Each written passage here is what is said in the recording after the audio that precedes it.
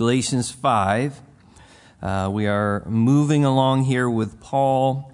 Paul is going to now transition in the letter. He's been exhorting these Galatian believers in regard to the liberty they have as sons, the freedom they have in Christ and the gospel, which was under attack. And he's moving now to a more applicational section where he's kind of laid out his doctrinal discussion and arguments with them. And chapter 5, verse 1 says, "Stand fast, therefore, in the liberty by which Christ has made us free, and do not be entangled again with the yoke of bondage." Really, the verse in English is one kind of sentence there, but it's kind of two sentences in the Greek. And it begins by saying, "For freedom did Christ set us free," which is a statement, and then the exhortation is, "Stand fast, therefore, and do not submit again to the yoke of bondage." So this is kind of a clear transition here where he's moving into, okay, I've said what I was going to say, I've stated the truth, now I'm going to sum it up and exhort you in regard to that truth. And the freedom that he's speaking of here, the liberty that we have that Christ has set us free in, is again mainly freedom from the law and its curse. Freedom in conscience to live as sons and daughters of God. We have been set free from our sin, but also from the law and the burden of it, so that we could experience freedom in Christ. And the whole thing that Paul's been working with here is you guys are throwing away the freedom that Christ wants you to experience as mature sons and daughters and turning back to the law. And it's particularly the freedom as sons and daughters to have a clear conscience before him. Before that, you were constantly in fear of keeping the law, of never measuring up to the law, because nobody could measure up to the law. That's why the law had sacrifices, because you weren't going to measure up to the law. A constant freedom of, or fear of, being unclean ceremonially. Even Paul's going to say here again, you can't just do part of the law, which he's already said before. Even in giving going for circumcision, there were sacrifices that needed to be given. Those sacrifices had to go through rites of purification and cleanliness, and all these things were constantly involved in the law, where there was a burden, and they live with the fear of impending punishment or of God's wrath. And God doesn't want us as sons and daughters now to live that way. The opposite of freedom is, he says, being entangled again with a yoke of bondage.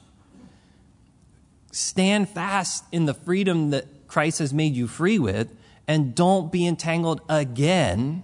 Don't go back to this bondage that you knew of before. Peter would say in Acts 15, "Now therefore, why do you test God by putting a yoke on the neck of disciples, which neither our fathers nor we were able to bear? But we believe that through the grace of the Lord Jesus Christ we shall be saved in the same manner as they." Peter would say, we couldn't even bear it as Jews. This yoke, this burden, this idea of being weighed down by something. And what Paul has to do now is encourage these believers to stand fast, because there's always going to be a challenge to be entangled again. Maybe for a while you're free, like these Galatians were. But there's always going to be a challenge. Something in all of our lives will come along that will pressure us to relate to God based on something other than the work of Christ and the gift of the Holy Spirit. Some other measuring stick that's going to get us caught up with not only just God and what he's done, but something else. Some person, some standard. And the danger is not necessarily a denial of God. He's not saying don't deny God, because they're not denying God. It's entanglement, being caught up with God and something else. You're mixing things up here. And there's a lot of believers, as these believers were real believers, I would guess most of them, but they're burdened by, entangled with, caught up in a yoke that Christ never put on them in their Christian life. And depending on the yoke, some are heavier than others. And what Paul is saying is, you've been set free. Live in that freedom. Understand what it is and stand fast. Don't get entangled again. Don't get brought back into this bondage. And now he's going to move on and begin to, again, describe that a little bit. Verse 2, he says, indeed, I, Paul, which is a statement of witness that he uses 5 other times in the scripture. You can find them on your own. I can't do all your homework for you.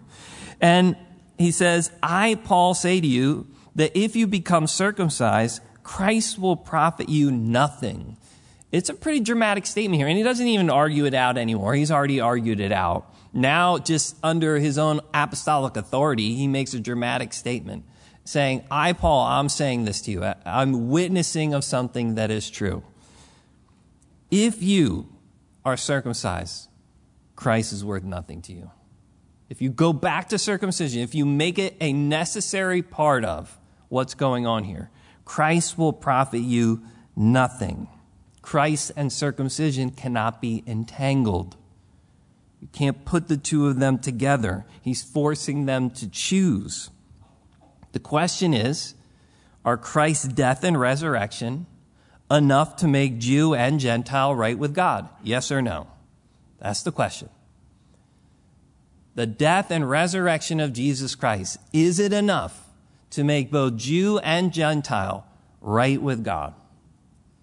And it's either a yes or no question. You can't say yes with circumcision, dietary law, church attendance, baptism, confirmation, holy days, confession, tithing, prayer, right? People want to now connect all these other things.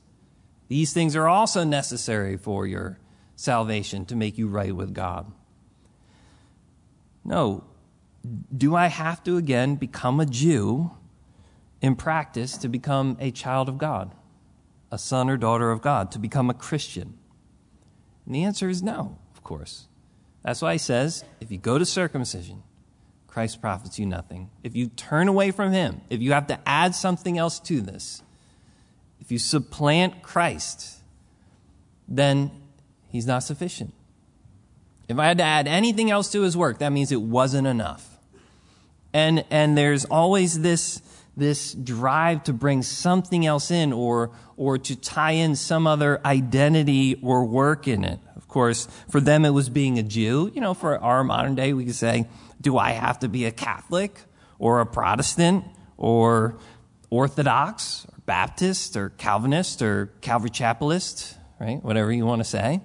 Do I have to be one of those things to be a son or daughter of God, to be a full son or daughter of God? Either the work of Christ is enough or it's not. And the problem here was this entanglement of things, God plus this other stuff. He says, if you use circumcision, if you go and you have to be circumcised, then Christ profits you nothing. Wasn't enough. Forces them to make that decision there. And 3, he adds to that and he says, and I testify again to every man who becomes circumcised that he's a debtor to keep the whole law. He's representing another side of the truth here, that the law is also all or nothing. Christ is all or nothing, and the law is also all or nothing. You can't say, I want to do part of the law. Again, people like having a la carte religion. They like taking parts of religion that work for them, but they don't like the parts that don't work for them. Right? I'm a religious person. People say stuff like this. Or ridiculous things like, oh, all religions are like basically the same. They only differ in terms of like heaven, hell, God, creation, prayer, right? They're not, actually, if you believe the religion, they're not all the same. They're actually different. That's why there's so many of them. So the person that's trying here to say, yeah, Christ, but then we got to bring us some of the law in here. You have to be circumcised. Well, again, the whole point was, but even in circumcision, okay, what about the sacrifices? What about the purification? Okay, well then what about the priests? What about the temple? What about everything else that's involved in all that? You can't just pick and choose little parts of it. any law keeping means all law keeping. Means I have to work for 6 days. Means I can't wear woolen and linen clothes together. Means if a family member starts idolatry, I have to be the first one to murder them. Right? Like if you can't just pick and choose these parts that you want to keep and not others. The other side of that, James 2:10, basically says any law breaking is all law breaking. These are both sides of the coin. Any law keeping means all law keeping. Any law breaking means all law breaking. However you want to try to come to this, you can't take a piece of it. If Paul's saying anybody that gets circumcised, okay, now you're a debtor to do the whole thing. Can't just take one step. Can't just pick out one piece and do that. You have to do it all now. If you need the law, then you need the law. Now, sometimes this can be confusing, I'll say, because people will teach things like, maybe you've heard this, we don't keep the Old Testament ceremonial law or the Old Testament civil law, but we have to keep the Old Testament moral law. That's wrong. I just want to say the Bible clearly states we're either free from law keeping or we're not. And this verse clearly states, again, we can't pick and choose. The problem is just good people are trying to reconcile, well, I still know thou shalt not steal is wrong, right? Or thou shalt not lie, or thou shalt not commit adultery. Like, I still know those things are wrong, so why don't I still need to keep them? And it's really a lot simpler than this. The Bible says Christ kept the law for us. He lived under the law, and he took the curse of the law and redeemed us from the law. And as followers of Christ, we do this really simple thing called keep Christ's commandments, which we learn in the Gospels and through what the apostles wrote, which were the teachings of Christ. And for anything else that's not in there, he gave us the Holy Spirit. Instead of giving us a whole list of things, he gave us the Holy Spirit. And that's what he's going to get into, although I don't think we're going to get through the whole chapter tonight. But that's what he's going to lead into, what life in the Spirit would look like. So, as a Christian, where the law and Christ's commandments overlap, I'm not keeping the law as much as I am just keeping Christ's commandments, right? Christ also said it was wrong to be a liar or to steal or to be an adulterer. He just went even further and said, it's not only wrong to be an adulterer, it's wrong to look after a woman, to lust after her in your heart. Christ's commandments go even further than some of where the law went. So as a Christian, it's very simple. The Great Commission is even go and teach what Christ commanded. What we do is we follow Christ's commandments. And some of Christ's commandments overlap with the law. So that's where we still essentially keep those things, but I'm not keeping the law, I'm keeping Christ's commandments because I'm a follower of Christ. That makes sense, right? I'm not going back to the law to try to do those things because I can't pick and choose. I'm set free from the law to be a follower of Jesus Christ. And I do all the things that Christ has commanded. So someone that's trying to put us under a law, under any type of scenario, as a Christian, I can always just simply ask, where does Jesus or one of his apostles directly command that for me? If you try to make it a law that we can only sing psalms to the piano, you got to show me where Jesus commanded that. Right? Now, it's fine. Like, that's not a terrible thing, but you can't make that a commandment for all Christians if Jesus doesn't do that. And so the person that wants to go back to the law and just pick and choose pieces of it, Paul says, you can't do that. You're either set free from this or you're not. You're a debtor to it. You're not allowed to make it a la carte. We've been set free and given the Holy Spirit to be sons and daughters of God. And it's the Spirit of his Son. And we're going to follow his Son and be conformed in the image and likeness of his Son and keep his Son's commands. So these individuals are trying to mix things that can't be mixed. He says, verse 4, he's kind of layering it on here. You have become estranged from Christ. You who attempt to be justified by law, you have fallen from grace. How do we seek to be justified before God?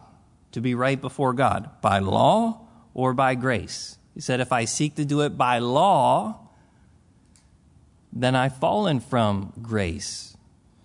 Once I'm saved, how do we walk with God or serve him? By law or by grace?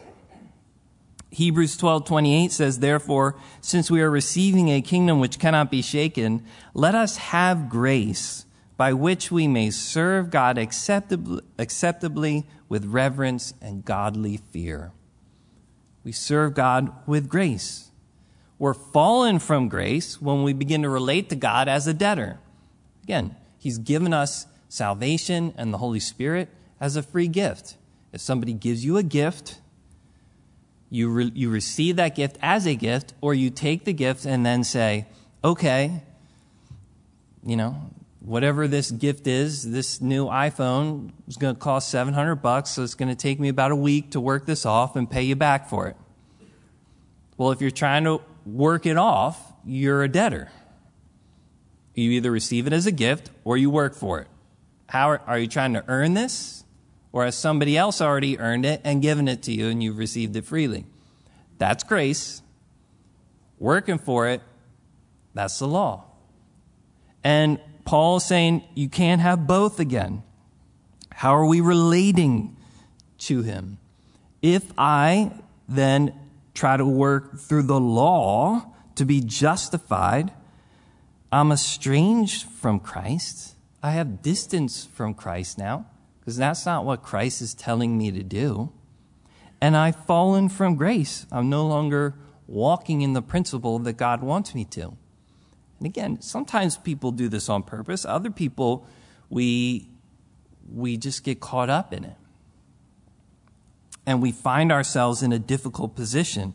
Really, this ends up being a large reason why some Christians have joy walking with Jesus and why other people are miserable walking with Jesus. Because some people are under a burden that Jesus never put on them. And they think Jesus put it on them, but he didn't. And you know what happens when you try to do something that God hasn't given you the grace to do? You're miserable. That's what happens. There's a lot of Christians that are trying to keep laws that God hasn't given them to keep. And you know what? They don't have the strength to actually do it. What he asks for us is to walk with him in grace, right? Do you think hard thoughts of God? Is he hard to live with or hard to please? If so, it's probably a sign that you're entangled with a yoke of bondage that God didn't put on you.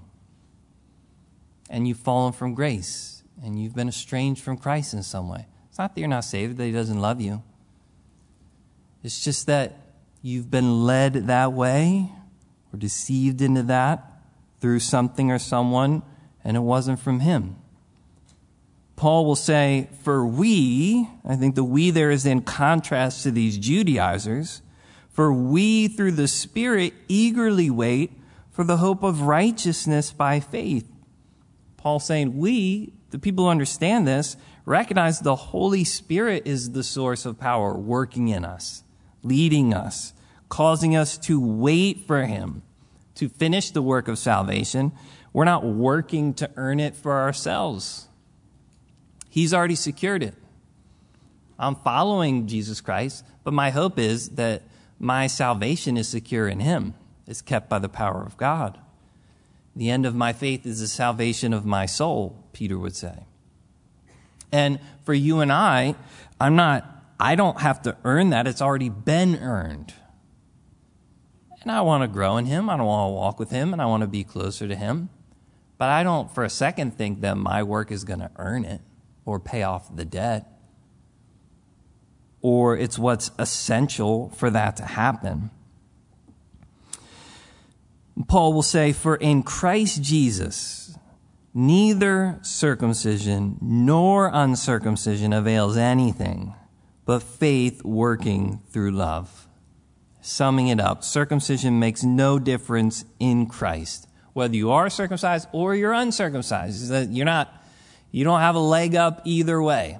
Again, this was kind of illustrated with Paul's interactions with Timothy and Titus. Timothy, who had a Jewish mother, and wanted to be a part of witnessing to Jews, Paul had him circumcised because it would open up a door to share the gospel with Jews where they wouldn't want to talk to Timothy if he wasn't circumcised. Where Titus, who was a Gentile, Paul brought him with in Acts 15 over the whole argument about whether you had to be circumcised to be saved. And he said to him, no way you're getting circumcised. Because it's about the gospel now in terms of how you get saved. Not just can I share with people and will they be willing to listen. In those scenarios, Paul said, I'll be all things to all men. But the minute you say circumcision is a necessary part of the gospel, well, you're going to have a hard time with Paul the Apostle. That he was not going to have anything to do with. If it's just something that doesn't matter, that can open a door to share the real gospel with somebody, then fine. But you make it a necessary ingredient in the work of Jesus Christ, now there's a problem. And Paul says, circumcision, uncircumcision, they don't avail anything. They're not going to bring you salvation. What does is faith working through love. That's what really matters. And he's going to continue here talking about love. But I think there's some argument here where he says faith working through love as to which is kind of first. Really, to me, it's kind of the chicken and the egg, which brings about which. Does love bring about faith? Does faith bring about the love? I think the answer is simply both of them are working together. Real faith will have real love will have real faith. Daniel 3, I just think is such a great example. Shadrach, Meshach, and Abednego, standing before the tall golden idol. Everybody has to bow down. They don't bow down. They get told on. They get brought to Nebuchadnezzar. Nebuchadnezzar says, I guess you guys couldn't hear. If you don't bow down, I'm going to throw you into the burning fiery furnace, make it 7 times hotter. They don't even take a second, it says, to think about it. They just say to him, Nebuchadnezzar, we believe our God is able to save us from the burning fiery furnace, which you'd be like, that's faith. But then they say, but if not, let it be known to you, we don't serve your gods. And to me, that's love. Like, if our God allows us to die in the burning fiery furnace, he's still God, and your dumb idol's still a dumb idol. Let it be known. This is where we stand. It's not just faith because they knew they were going to get delivered, which they didn't. It was faith because we trust the character of our God either way. And there's love in that. How do those two work together? I don't know which one comes first. They both do. And anybody who loves God is going to express faith like that.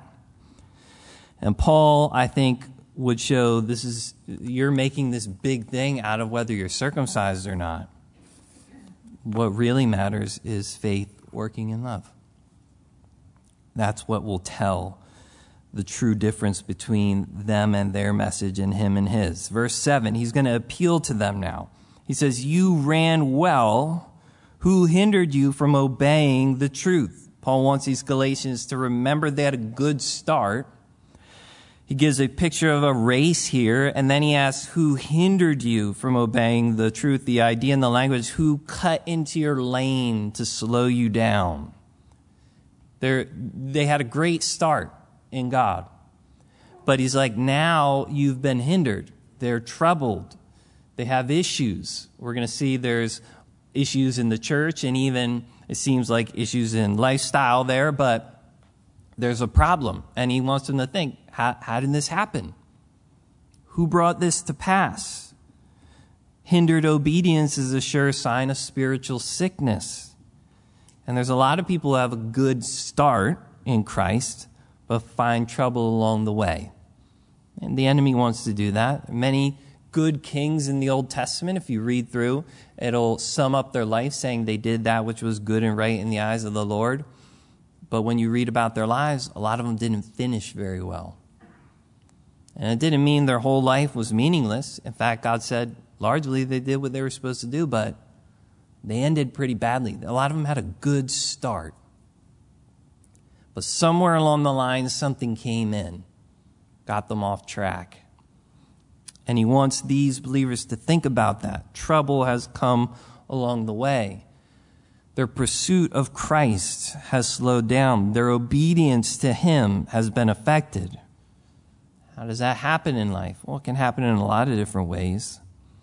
It could be caused by a romance. It could be caused by a professor we really like, friend, pastor, co-worker, circumstances.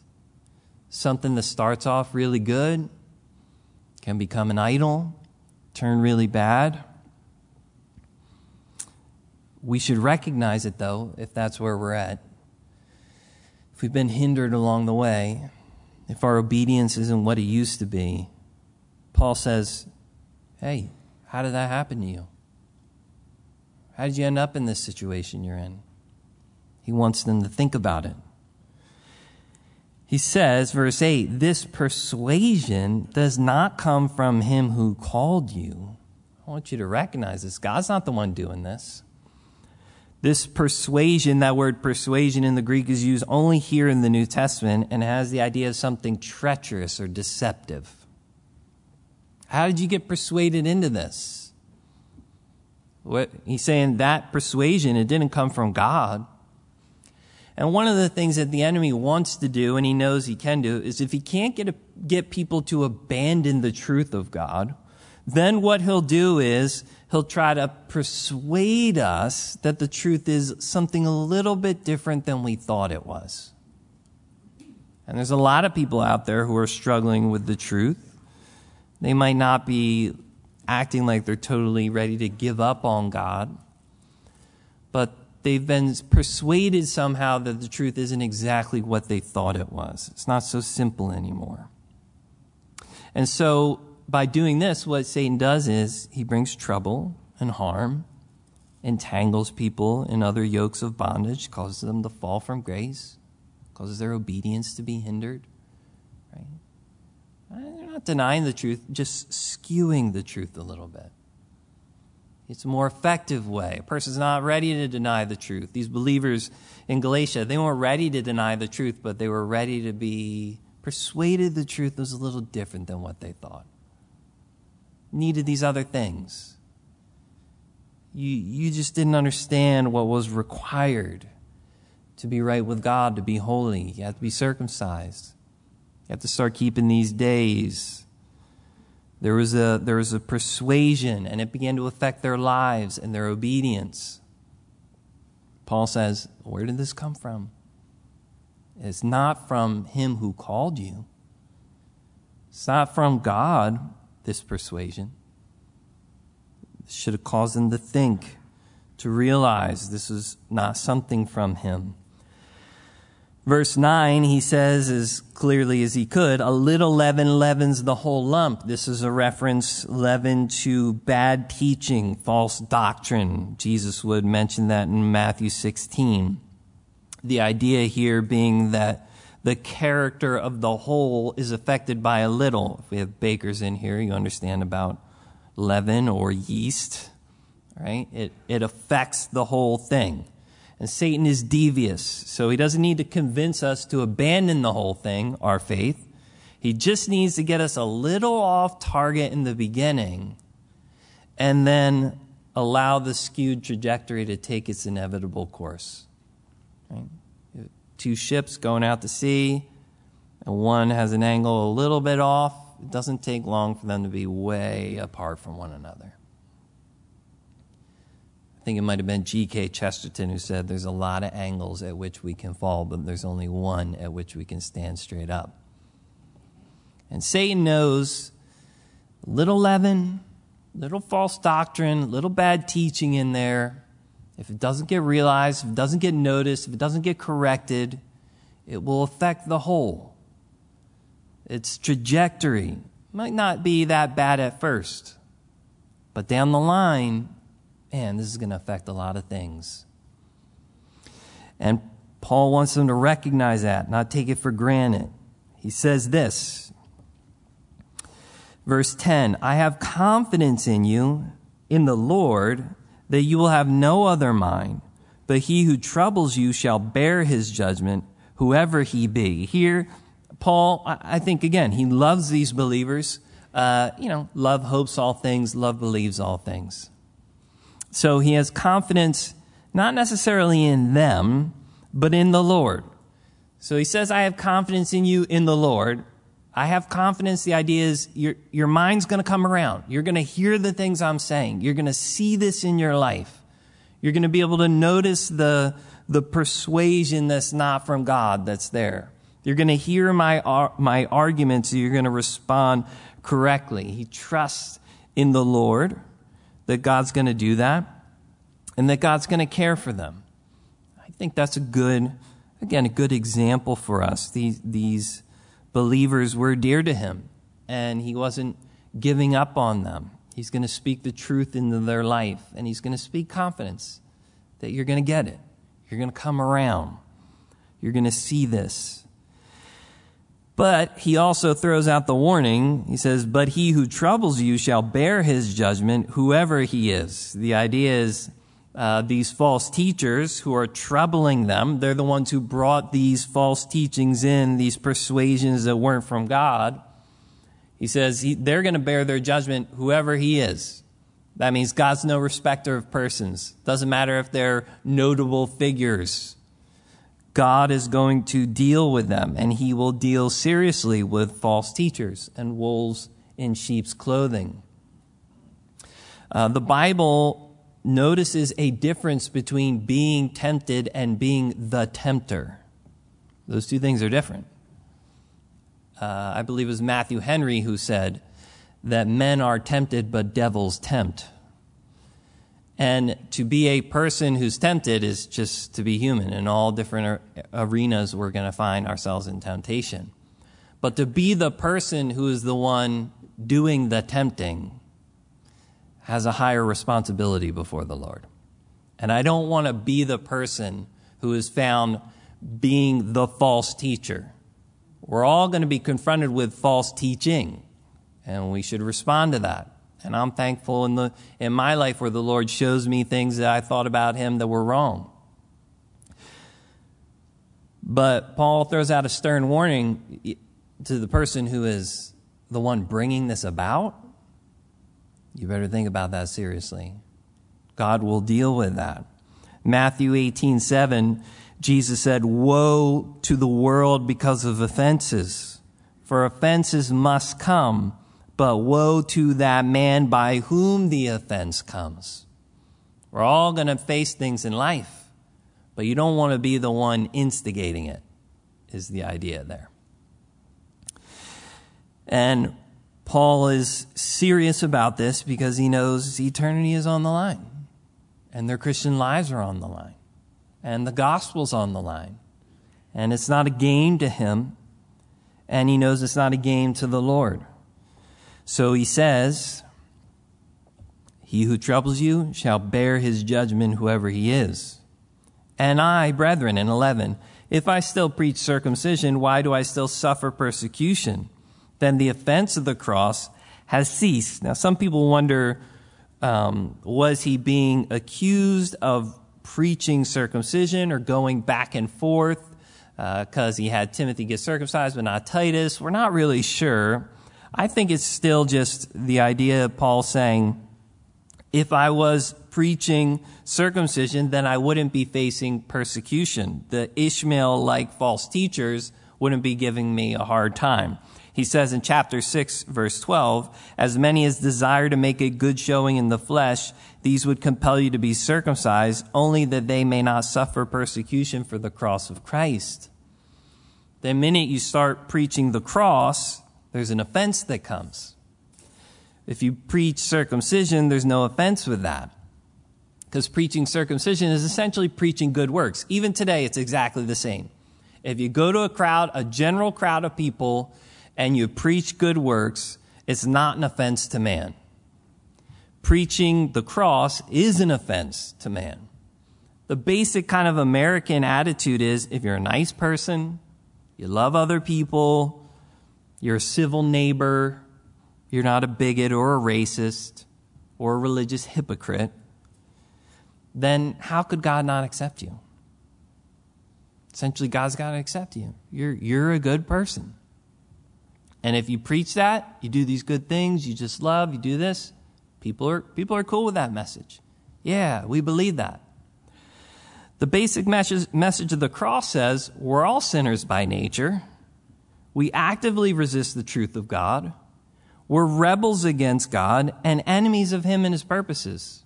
And we are justly going to hell for our wickedness. That is not a popular message. The cross puts all human pride to death because it says we belong there. But Jesus took our place instead. And the message of the cross, therefore, puts all human pride to death. And therefore, it is always an offense. It will always be offensive to some. It will also always be heard by some. Because the cross has both sides of the message. I have to believe that I belong there, that the judgment Jesus Christ faced, I deserve justly. It's not an accident. It's not something that really I don't deserve. Maybe he took other people's sins on the cross, but mine weren't that bad.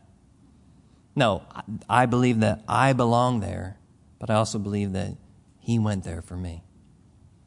That's the message of the cross.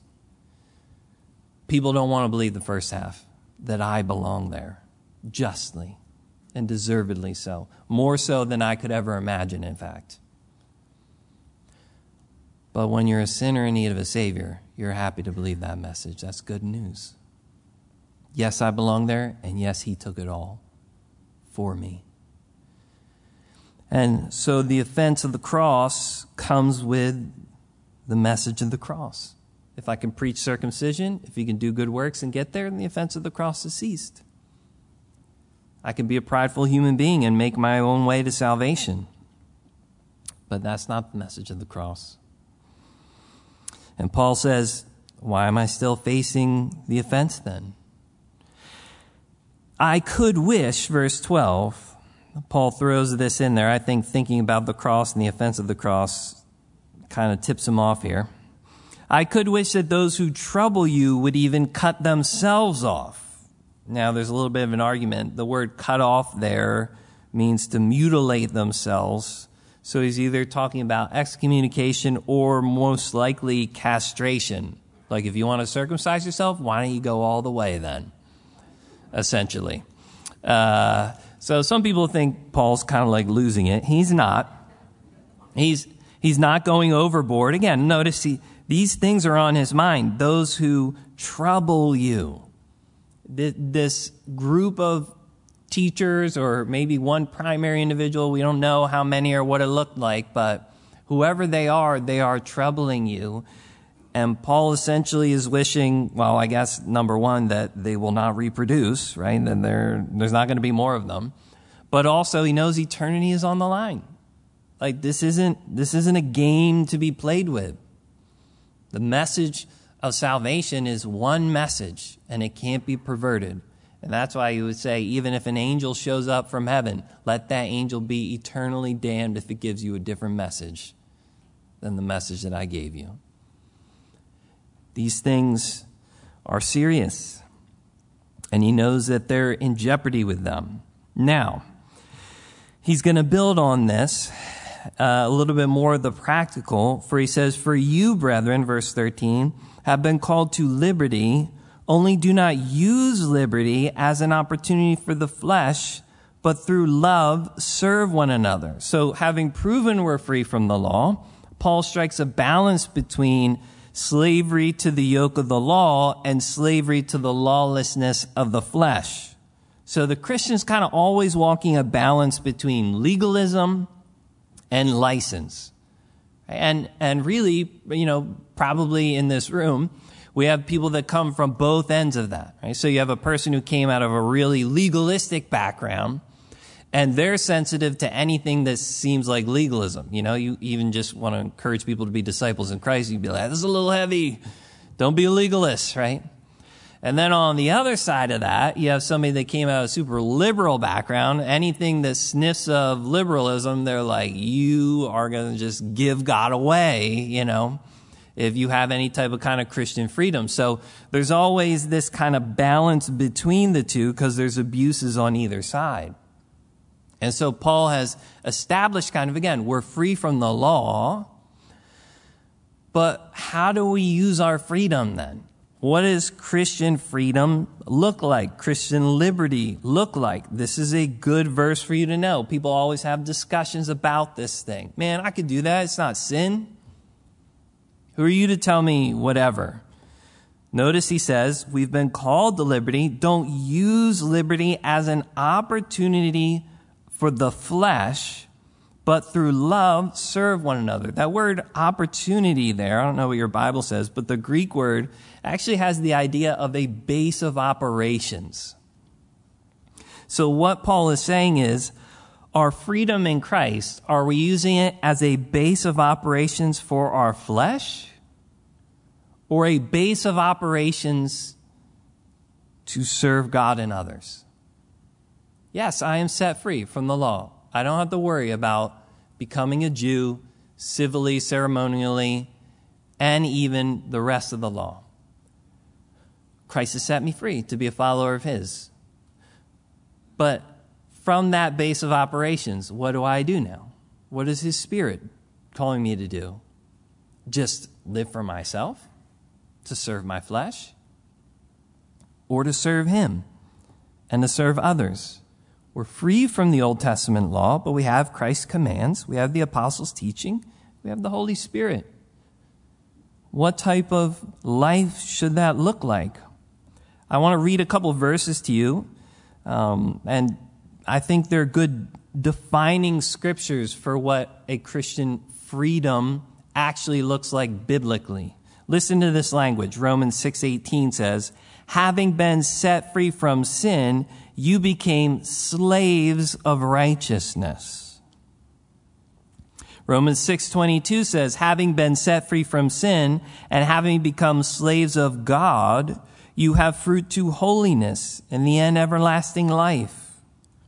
Romans 8:2 says, the law of the Spirit of life in Christ Jesus has made me free from the law of sin and death. It's not that I'm lawless. So I have a new law, the law of the Spirit of life in Christ Jesus. 1 Corinthians 7:22, Paul says, likewise, he who is called while free is Christ's slave.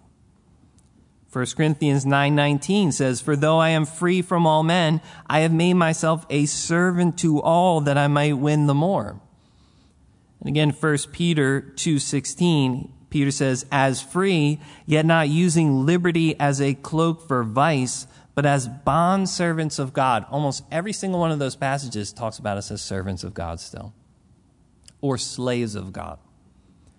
That the freedom that we have in Christ Jesus, is it really just a new type of slavery? That's certainly how the world thinks of the Christian life, right? It's just like a one big religious drudgery. You're a Christian, you can't have any fun in life. You know, you tell somebody you don't drink, and they are like confused as to how you even live. Like, you don't drink? Like, what do you do? You understand? They're just struggling. We're set free from the law, not to do whatever we want.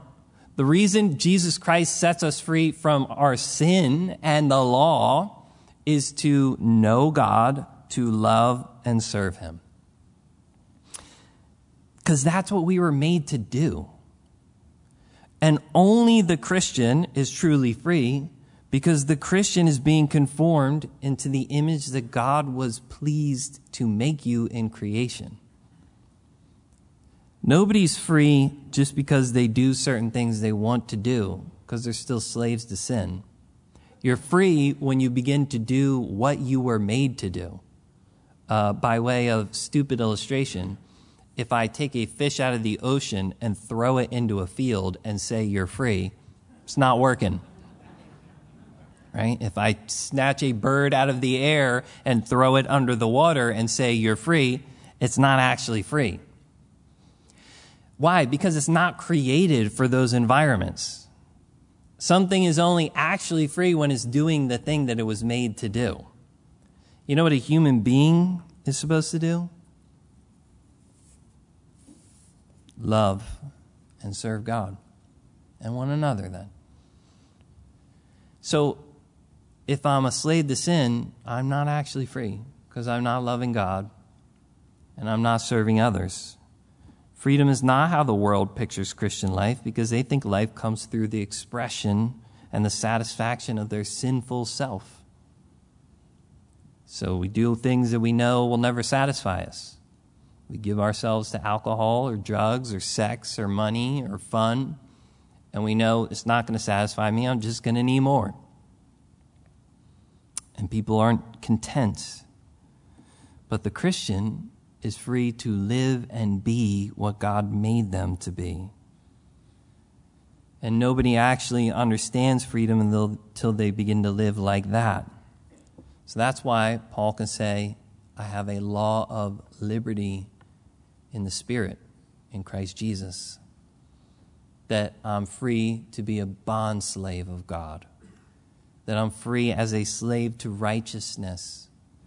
Because being a slave to unrighteousness does not mean freedom. But being a slave to being right with God and man, that's freedom. And what Paul says is, I can take my freedom as a Christian and use it as an opportunity, a base of operations for the flesh, instead of, through love, serving another person. So here's the critical question. Again, are Christians free to please themselves without displeasing God? I think this is the basic kind of general thought out there in a lot of Christian circles. Am I free to please myself without displeasing God? As long as I don't do something God's really upset with, I'm cool. Right? That's why we ask questions like, what is it, a sin? Well, like anything can be a sin. Right? Playing basketball is not a sin, but it could be a sin. It can become an idol in life. There's all types of things that can turn into sin. Has God given me the freedom to do what I want with my life as long as I'm not breaking any of his obvious laws? God forbid. Why? Very simply, God didn't create me and set me free so that self could remain first.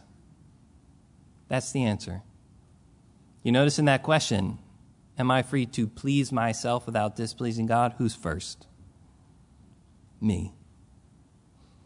I am not free to be first. Self-first life and thought process is the cloak that hides the abuse of our freedom in Christ Jesus. We need to repent of our self-life and shed that cloak. Personal pleasure before divine pleasure will never do.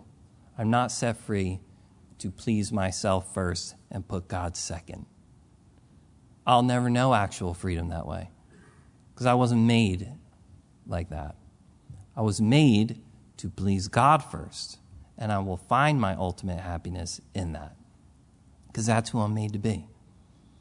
That's what the Christian knows, and that's what the Christian can do. Romans 15, 1-3, Paul would say, we then who are strong ought to bear with the scruples of the weak and not to please ourselves. Let each of us please his neighbor for his good, leading to edification. For even Christ did not please himself, but as it is written, the reproaches of those who reproach you fell on me. The answer is, I'm not set free to be first in my life, even if it looks like good Christian-y things. I can do a whole lot of things that don't look that bad, and my life can be totally selfish and about me. And I'll never know freedom in that way. I will know freedom when I don't use it as an opportunity or a base of operations for my flesh to serve myself. I will know freedom when through love I begin to serve another. Paul says in verse 14, for all the law is fulfilled in one word, even this, you shall love your neighbor as yourself. You notice that? What does this selfless life look like? Well, it looks like love. Very simply, love to God and love to others. Love is the chief governing principle of this new life in Christ Jesus. The Bible clearly states that love is the condensed summary and the real-life practical aim of the law. That's what the law was all about. All those laws are essentially about loving one another. If I love somebody, I won't steal from them. And I won't lie to them. And I won't commit adultery. And I won't murder them. If I love God correctly, He will be first, and there will be no other gods in my life. And all the other things you could play out from the law, that was what the aim of them was. To love. Leviticus 19:18 says that. Matthew 22:39, Jesus teaches that. Paul will say the same in Romans 13, verses 8 and 10. Love does no harm to a neighbor, therefore it is the fulfillment of the law. Why do anything religious if the aim is not to love? Why get circumcised if I'm not going to love anybody? Why get baptized? Why go to church? What concern or care will we have for others in any of those things? The concern or care we have for ourselves should extend to others in the sphere of our lives. We should love the actual people around us. The people that we know, the people that God puts around us. We're to use our freedom to love and serve one another. Now, how does that happen? Well, it only happens through the power of the Holy Spirit. Nobody can do that who's not set free in Christ Jesus. The world certainly can't do it. They're not saved. They don't have God's love. They don't have the ability. It's believers who are exhorted to live that way. And Paul's saying, you don't need the law. The law is summed up in what God wants to give you anyway. The law could tell you what to do, but it couldn't give you power to love someone else. What Christ has set us free to do is actually to live it. That's why Paul would say in Romans 8, for what the law could not do in that it was weak through the flesh, God did by sending His own Son in the likeness of sinful flesh on account of sin. He condemned sin in the flesh, that the righteous requirement of the law might be fulfilled in us, who do not walk according to the flesh, but according to the Spirit. Everything the law required could never be accomplished in the flesh, but through the work of Christ in giving His Holy Spirit, it can now be accomplished in my life. And I can choose as a person set free to take my freedom and serve myself with it and abuse it and entangle it. Or I can choose to say, Lord, you set me free to be free, to love you and to love others. You said it was the greatest commandment. It's also the only way to truly live and to know freedom. The more alive I am, the more I will love God and love others. The more I'll be like Him. We're not going to be in heaven one day thinking about ourselves first all the time. Yeah, it'll be easier then. But I should want the most of that I can have right now. And that's what He's working in us. So, Paul finishes with this, but if you, in contrast, verse 15, bite and devour one another, beware lest you be consumed by one another. This is the actions of biting and devouring. They're almost animalistic. There's the picture. And he's likely springing from the divisions and the factions created by this false doctrine. No doubt there's people arguing about these things. It's the opposite of true godliness and love. And Paul will say, if you act that way, you're going to be consumed by one another. Like if there's no love and there's just this fighting about things, the whole church would break down. Sadly, we've seen this over and over in human experience, right? It's really kind of the self-destruction of the self-righteous. They just start eating and attacking one another. Friendships break down that way. Groups break down that way. Churches break down that way. And he's just warning, look, this is all going to fall apart. I'm sure there was already some of that happening. But true believers, they fulfill the law in their selfless love to God and to others. Again, Jesus would say in John 13:34 and 35, a new commandment I give you, that you love one another. As I have loved you, that you also love one another. By this we'll all know that you're my disciples, if you have love one for another. It doesn't say we have to agree with everybody else all the time. Paul is obviously disagreeing with the Galatians, but he is in a loving way speaking into their life. Right? As Christians, even if we disagree with one another, we should have enough love for one another that somebody in the outside world will look and say, there's something different about them. Look at even the way they disagree. There's something different about them. Look at the way they would correct one another. Look at the way they interact in one another's lives. I would say particularly even in scenarios that are more difficult, right? Because Jesus said, if you love the people who love you, you're not any different than the Pharisees or the publicans. But look at how they react in these difficult scenarios. They still love one another. It's not always what our testimony is, but it's what our aim should be. And it's what the Holy Spirit is working in our hearts and lives. And Paul is going to take this now and contrast it in a greater way in this next section that we do not have enough time for. So let's stand. We're going to pray.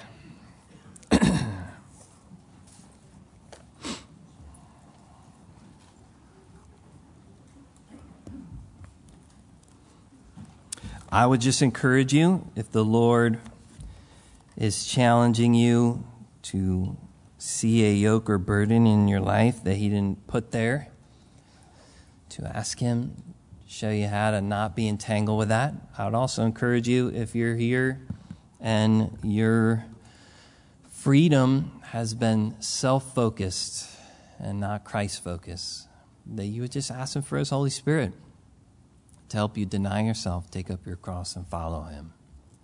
Because he said, if you lose your life for his sake, you'll find it. Heavenly Father, we thank you for who you are. We thank you that you have set us free to love you, to know you, to grow in you. We thank you, Lord, that we can walk in the light and have fellowship with you, and that your blood cleanses us from all sin. You know, we all need that. We have to be cleansed constantly to walk with you. But you've made provision. And wherever we need it in our hearts and lives, Lord, give us your light. Give us your life. Give us your love. Shed it abroad in our hearts through your Holy Spirit. I ask these things in Jesus' name. Amen.